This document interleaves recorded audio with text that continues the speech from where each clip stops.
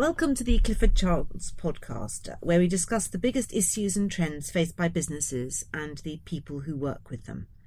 My name is Kate Gibbons, and today we're talking tech with journalist and author Misha Glenny, whose book McMafia was developed into the hit TV programme for the BBC. I'll be discussing with Misha the ever-evolving threats associated with cybersecurity and the role we all need to play in protecting ourselves and the organisations we work for.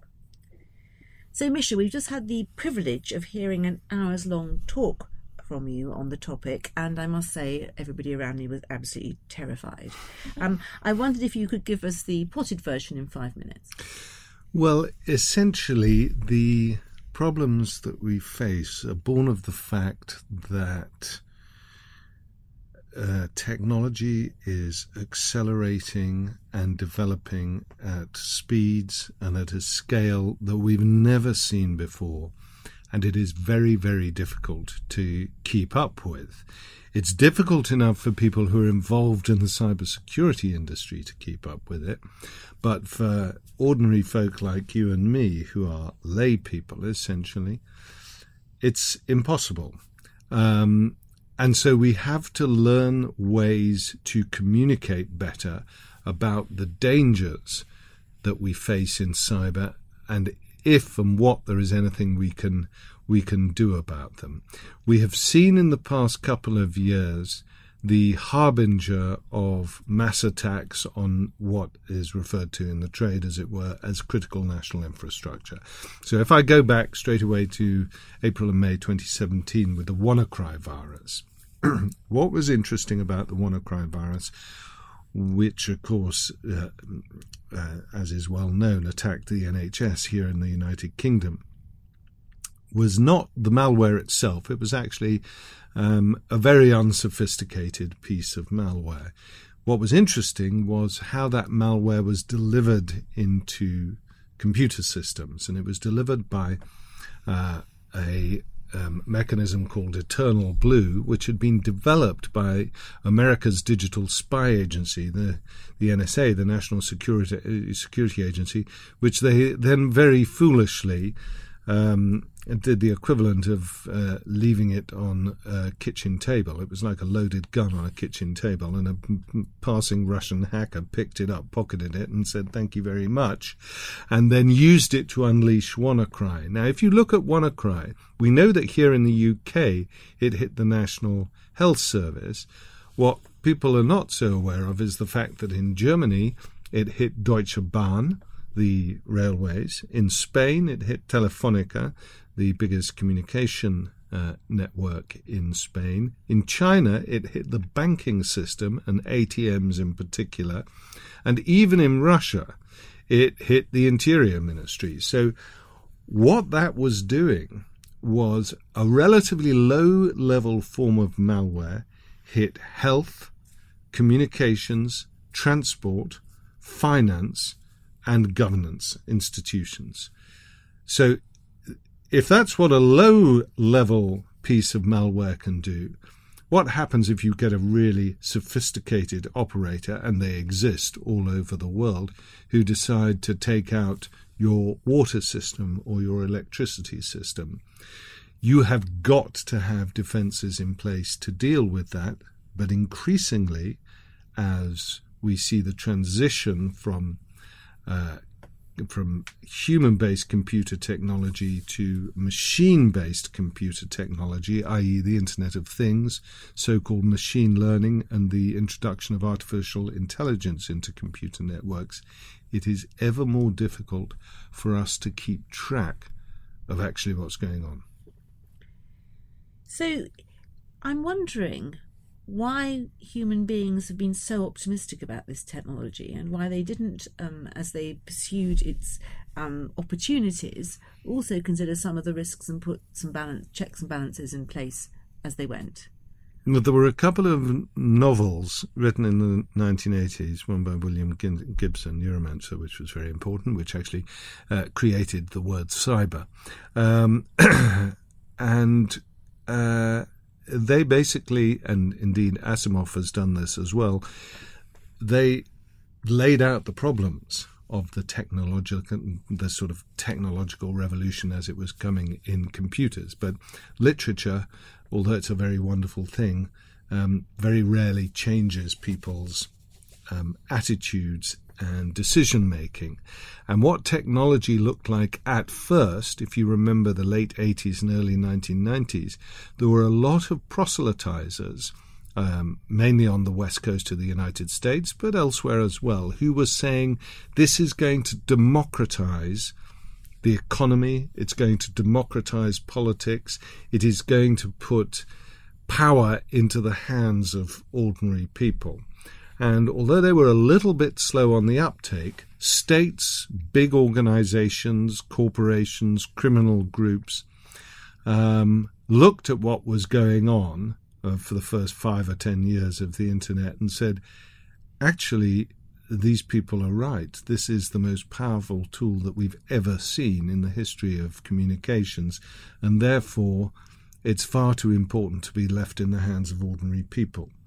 And so the internet, while it still remains to some extent a democratizing tool, is also a very powerful tool for repression, for control, and for experimenting with systems, the outcome of which we aren't sure of. So for me, the really most telling thing, and in a way, the pivotal moment between that early optimism and the extent of the threats we face now is the financial crash of 2008. And the reason why I say that is that if you look back at 1929, the Wall Street crash, it took about 14 months after the Wall Street crash in October, November 1929, before there was the first major banking casualty, Kreditanstalt, in Austria in January, February 1931. With the financial crash of 2008, every major financial institution in the world was looking down the abyss of economic and financial and social collapse within 4 days of Lehman Brothers going down. Why was that?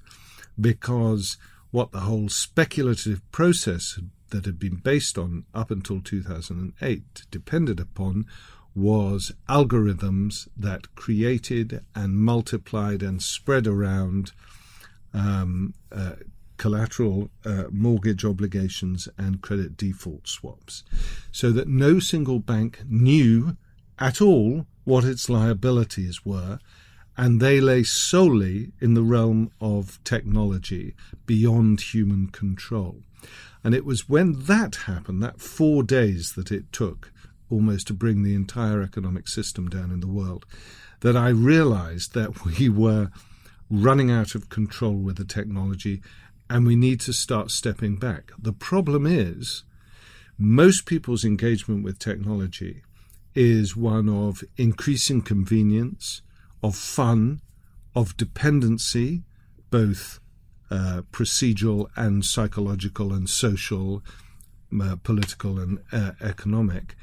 And there is this rush to create, to innovate, which you can understand. But what is not taken into account are the security implications, the social implications, the economic and the political implications. And with the advent now of artificial intelligence and machine-to-machine learning, we're just moving into an era where we've got to be really, really careful. So I'm wondering whether care is possible. I've always been a fan of podcasts, so it's great that we're doing one. And one of my favourite podcasts is Melvin Bragg's In Our Time, and he has a programme on cells and how life couldn't start until cell walls were created. And we also had a futurologist here a few years ago called Richard Wilson, who predicted that you were going to have to start putting barriers down in the internet. In other words, you were going to have to enclose portions of it so that it couldn't run rampant, and indeed it feels like a great big criminal soup at the moment. I mean, this might be a good idea, but do you think it's a possibility? Well, to an extent it's happening. There's something which is referred to as the balkanization of the internet, and that is that each country is defining its own internet, what you can do in China or in Iran or in the United States, and what you can't do on the internet. So you have a sort of sub-battle about the Chinese trying to restrict things with its so-called Great Firewall of China. You have the United States demanding that there is better access to China in particular, but also to other countries as well. So each nation state has a different perception of what the internet should be, yet the internet itself is inherently global. And so you have these clashes playing out all the time, and there are cell walls forming, but they're always going to be incomplete walls. So, for example, when it comes to North Korea has a very, very undeveloped internet network because of the fact that its citizens aren't allowed access to the internet. And yet that network, which is very important in terms of criminal activity, is penetrated by the United States and other intelligence agencies. So you can't ever feel that your cell wall is unbreachable. So we have a rather sort of Frankenstein-like construction of the internet at the moment, and that's not going to change. Frankenstein famously had no mother.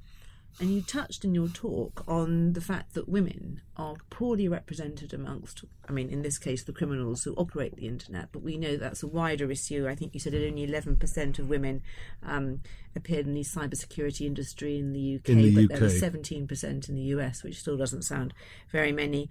I wanted to explore that because it is a very powerful way of actually being the opposite of democratic, and in the poorest countries women are literally prevented from engaging in the economy further by virtue of the fact they, for example, their husbands keep the computer, or their husbands require them to give them the code which allows them to access money. I wondered if you could explore why you thought women weren't so conversant with this technology, and whether there was any cause for hope that things might change.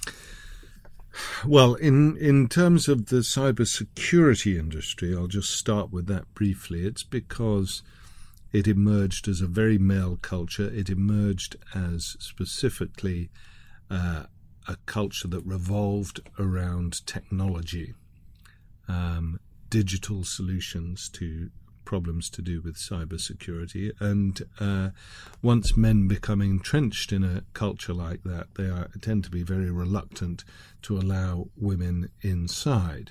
You also saw in things like the gaming culture that because of the fact that the technology was developed by men, when it came to the development of games, they tended to be aimed at a male audience, hence the predominance of shoot-up games and action fighting games and so on. And it took a long time before you started seeing games being specifically developed for women, and male games continue to dominate massively, whether it's FIFA or whether it's World of Warcraft, and so on and so forth. Of course, there will be a minority of women who play that, but it's very much a minority. So this entire culture of technology tends to have a male face to it, and I believe this is because the nuts and bolts of the technology tend to be controlled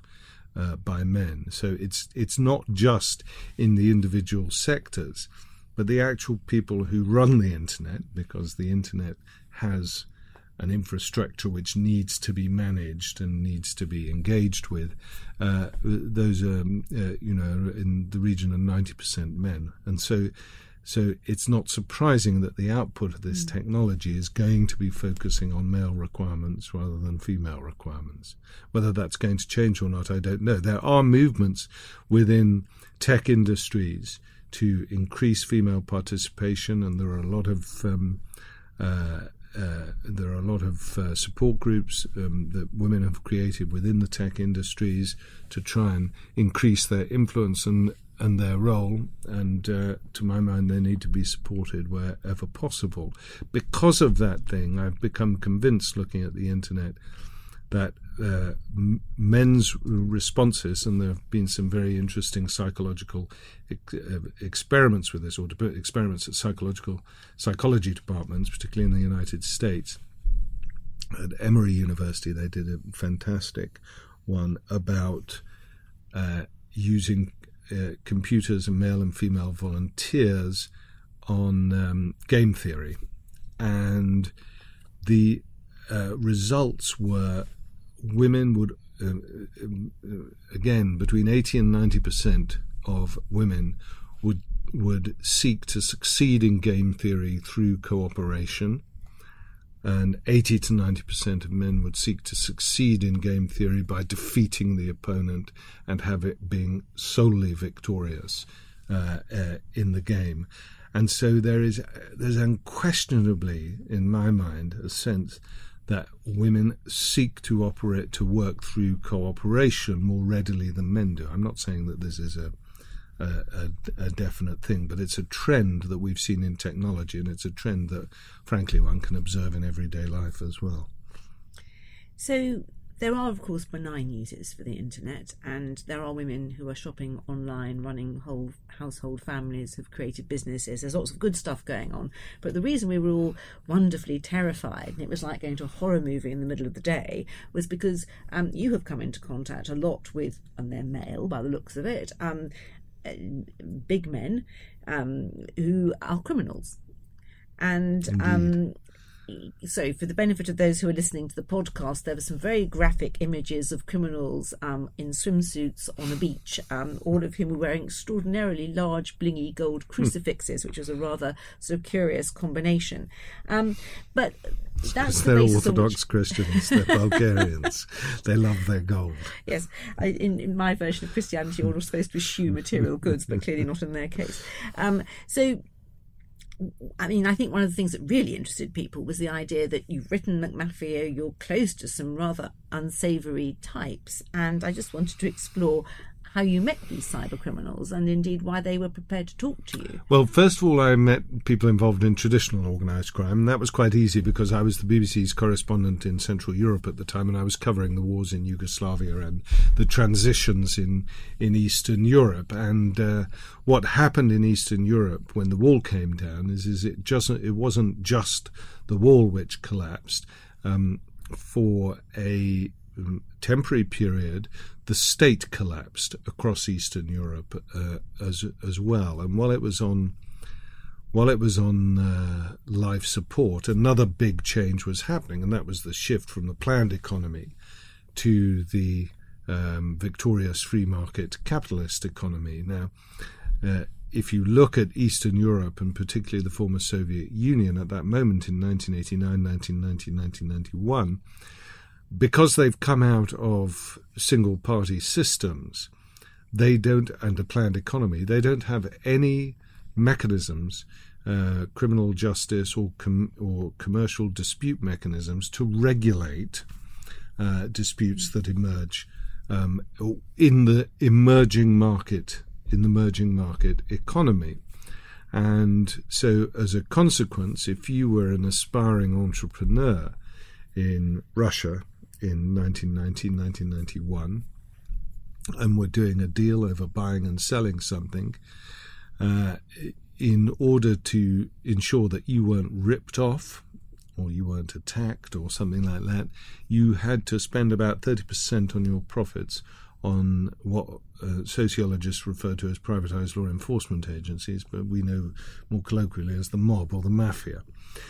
And so the free market economy, say what you will about the mafia, was absolutely dependent on them as it emerged in the early 1990s. So there were a lot of these people knocking around. I was in Yugoslavia, where the mob was also hooked up with the paramilitaries fighting the war in the former Yugoslavia, and with intelligence agencies, presidents, oligarchic entrepreneurs, and so on. And by this time I was a well-known character as the BBC correspondent, and basically they were part of my furniture and I was part of their furniture, and so I knew quite a lot of these people, and that's how I started talking to them. But I then decided that it wasn't enough just to do stuff in the Balkans. I needed to see the emerging globalization of organized crime that had been triggered by three things, really. One was the collapse of the Soviet Union and the emergence of those mobs. The second was the rapid deregulation of international financial systems and the emergence of the third one, which is globalization and faster trading patterns and so on. So organized crime is always very swift to adapt to shifting social and economic patterns, and it understood the value of globalization quicker than most legitimate companies did. And so very quickly you saw Russians, who were still emerging from communism, having meetings on the Caribbean island of Aruba with gangsters from Colombia to arrange the smuggling of cocaine into Europe. And I started following all of this, and I made friends with some of them, or contacts. I mean, they would take months and months and months before they'd agree to be interviewed by me. But I went around the world and I saw gangsters all around the world, and they were surprisingly sort of forthcoming. I mean, it takes a long time to get them talking, but once they start talking, they're like all human beings. They just like talking about themselves. And I made a policy decision that I wasn't going to sort of go after these people, accuse them of being, murderers and ruthless extortionists and exploiters and things like that. I wanted to ask them about how they got into the business, what their motivations were, what their parents did, where they went to school. I wanted to get a sense of the characters, and then I wove them all together into McMafia, and it is up for the reader to decide what their morality is. It's not up for me to decide. I mean, I have my own opinions of it, but what I was interested in is what were the systems behind all of this that were enabling the globalization of organized crime and the rise in political corruption. And also, if you look at the West, the rise in what I call facilitating institutions, some banks, hedge funds, the whole tax haven network, some lawyers, some bent cops, some journalists, and so on, who make up the entourage of a sort of corrupt oligarchic culture which is present in most countries. Fascinating. So you did say that you thought that one of the developments, I think since the financial crisis, was the unification, if you like, of the old-fashioned criminal and the new cyber criminal. Would that mean that if you were writing McMafia today, it would differ? I don't think it would differ in principle and in essence, but in terms of the sort of colour and some of the activities, that would be. It would be different. We are at a pivotal moment now where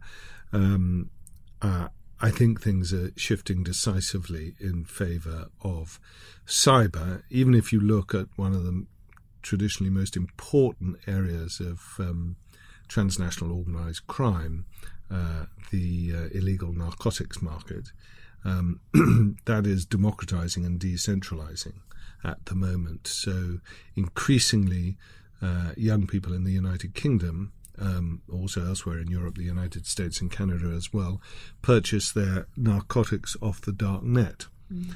And the most popular and the most lucrative drug sold over the dark net in the United Kingdom is MDMA, ecstasy. It is not cocaine or marijuana or heroin, i.e. it is a synthetic drug, not an organic drug. And increasingly synthetic drugs are beginning to assume a greater volume in the market at the expense of organic drugs.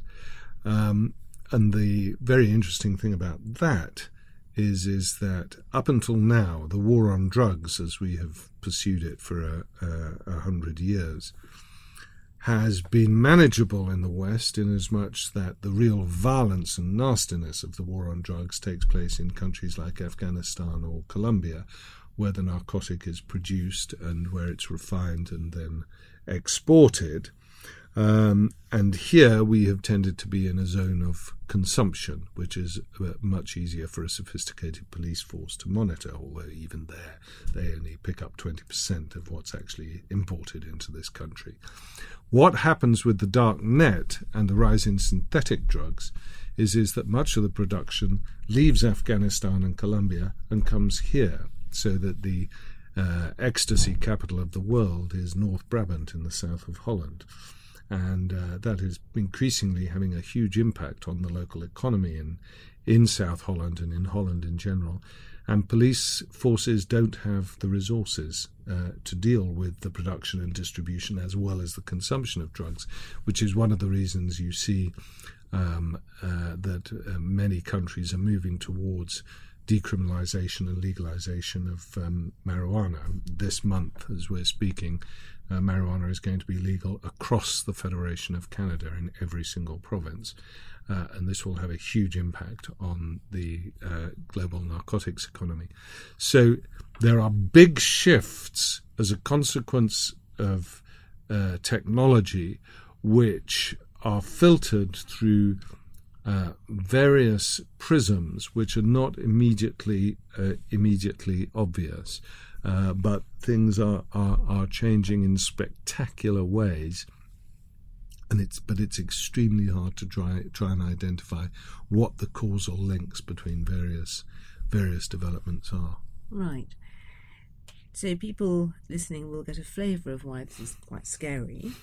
We've talked about good and evil, and one thing that's really struck me is that we talk about globalization of criminalization, you put, and people in Colombia are in touch with people from Ukraine and so forth. But at the same time, you touched in the discussions earlier on the fact that, for example, the Russians are very keen to prevent what I would think of maybe as good globalization, the relationships between Australia, Canada, the US, the UK and the EU in relation to how they create constructs that protect the world from criminalisation. I was interested that you were very specific about the idea that people are trying to break down these unifications for good whilst creating globally bad networks. Do I take it from that you think that the elections have been tampered with and that's a continuing trend and we should be taking that seriously? And then can you please shed light, sorry, there's two questions in one, right. on why President Trump likes the Russians? Yes, okay. So I think that I would say that the Anglophone world and the Europeans, in the first instance, are looking to protect their interests rather than to protect the world. Sometimes they assist the world, sometimes they don't. But I do see that you have this paradoxical backlash, and I think 2008, the financial crash, plays a very significant role in this, whereby globalization has seen some very serious reverses, but there are all sorts of different types of globalization. And there has been a big political backlash against globalization. That has assisted the Russians when it comes to poking and encouraging various political movements in the West. I consider Brexit to be one of those. We know 100% that Russia was financing part of the Front National's campaign, Marine Le Pen, during the last French elections. There is considerable evidence that Trump's businesses have benefited from injections of cash from various Russian instances, albeit through complex financial networks like banks in Cyprus, companies in Canada and Panama, and of course he historically owes a lot of money to Deutsche Bank, which wants to see that money back. So that fragmentation politically that we're seeing now is an understandable response to the damage wrought by the financial crash of 2008. It was a banking crisis. It wasn't an economic crisis. But the response of political instances to the banking crisis was to introduce austerity, which meant that ordinary taxpayers like me, who had not benefited from the huge profits made by banks up until 2008, were paying for those profits through austerity and increased taxes. So you get huge political tensions emerging after 2008, and that has reflected itself in this loss of confidence in political classes across the European Union. So you see both the rise of a Corbynite Labour and the rise of Brexit-supporting Tories. You see the Sweden Democrats, a right-wing population. You have a crypto-fascist party in the German parliament, a significant representation in the German parliament. But you also seen in the most recent Bavarian elections, you've seen the Greens win 30% of the votes in Bavarian towns, over 100,000 people in population, which is an immense turnaround in fortunes for a political party like the Greens. So you've got huge changes going on that are leading to fragmentation. For the Russians, from a security point of view, this is just great, because what they don't like dealing with is a unified West. And so a West that is constantly squabbling within itself, among itself, and so on and so forth, is a real advantage to a Russia which has chronic economic and demographic problems, which it's already feeling and will get worse in the future. But the downside of all of this is we have global problems which affect all of us, and front of centre of that is climate change, global warming, and so on. And we now have the most powerful political office in the world inhabited by a climate change denier, and someone who's pulled the United States out of the Paris Accords. And this is little short, in my opinion, catastrophic. He's not a denier anymore, but he says it's not humanly wrought. He doesn't care about it, like he doesn't care about anything else which doesn't go towards the Trump bank balance. That's the problem. And is that why he likes the Russians? Likes the Russians. He's in hock to them? Well, there are psychological reasons. I mean, you can see. Let's face it. He insults Canada, the United States' single most important trading partner and a democracy which shares American values. He loves Putin. He never criticized Putin. He's turned into a great aficionado of Kim Jong-un. He believes that rogue elements may be responsible for the murder of Khashoggi because he can't bring himself to criticize MBS Mohammed bin Salman or any of the Saudi leadership. So he clearly has an affinity with Duterte in Philippines. He's a big fan of, who's basically a thug. So he loves these dictator types. He's less fond of democratic types, it would appear. So my feeling is that he is. I take the line that this man is a dangerous narcissist. I see him as an opportunist. I mean, Brazil is on the verge of electing somebody who is Jair Bolsonaro, who is, he makes Donald Trump look like Andy Pandy, frankly. Bolsonaro is the real thing. I mean, Trump is just an opportunist who's mean and narcissistic and likes to increase his bank balance. But unfortunately, he's in the most powerful political office in the world, and so that's bad news for all of us. But he's an individual, we're individuals, and so maybe if I can just, as we stroll towards the end of our time, bring this back to us and ourselves and personal responsibility. Very I wanted important. to ask you, do you have Alexa at home? And then I wanted to ask you what you think we individually can do to protect ourselves, our families, our businesses. In terms of cyber, yes. Yes, absolutely.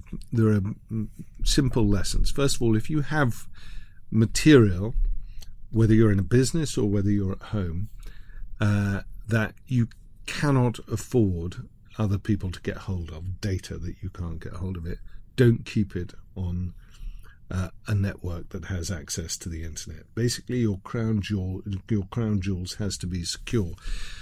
This is a fundamental rule of cybersecurity in businesses. It's sometimes difficult for some businesses. I was talking about the media in my lecture earlier on, that their business is the exchange of information, so it's very difficult for them to identify what their crown jewels are. But that is a primary thing. Secondly, very simple things like emails. Treat emails as public documents, as though they were readable by everyone. And never write in an email anything that you wouldn't want to see on the front page of the Sun or the Express tomorrow morning. So I work on the assumption that my computers are hacked. So I do that accordingly. So if I'm doing a sensitive interview with someone and I have it on tape, I have several tape recorders which never access a computer. I can only listen to them on that, and they stay in a safe, and that safe is pretty secure. So there are simple things you can do, and above all, there's this thing called online disinhibition effect that I alluded to it a little in my talk, saying that we believe that our relationship with our computer is an intimate relationship. And this leads us to reveal things about ourselves, for example, on social media, about the things we get up to, which we would never dream of telling a person face-to-face if we bumped into them on the street. And so you've got to try and moderate your behavior and understand that your computer is a publicly accessible device. And as long as you understand that, you should be okay. You always have to use things like antivirus. You have to make sure you should all be using a password manager for your passwords.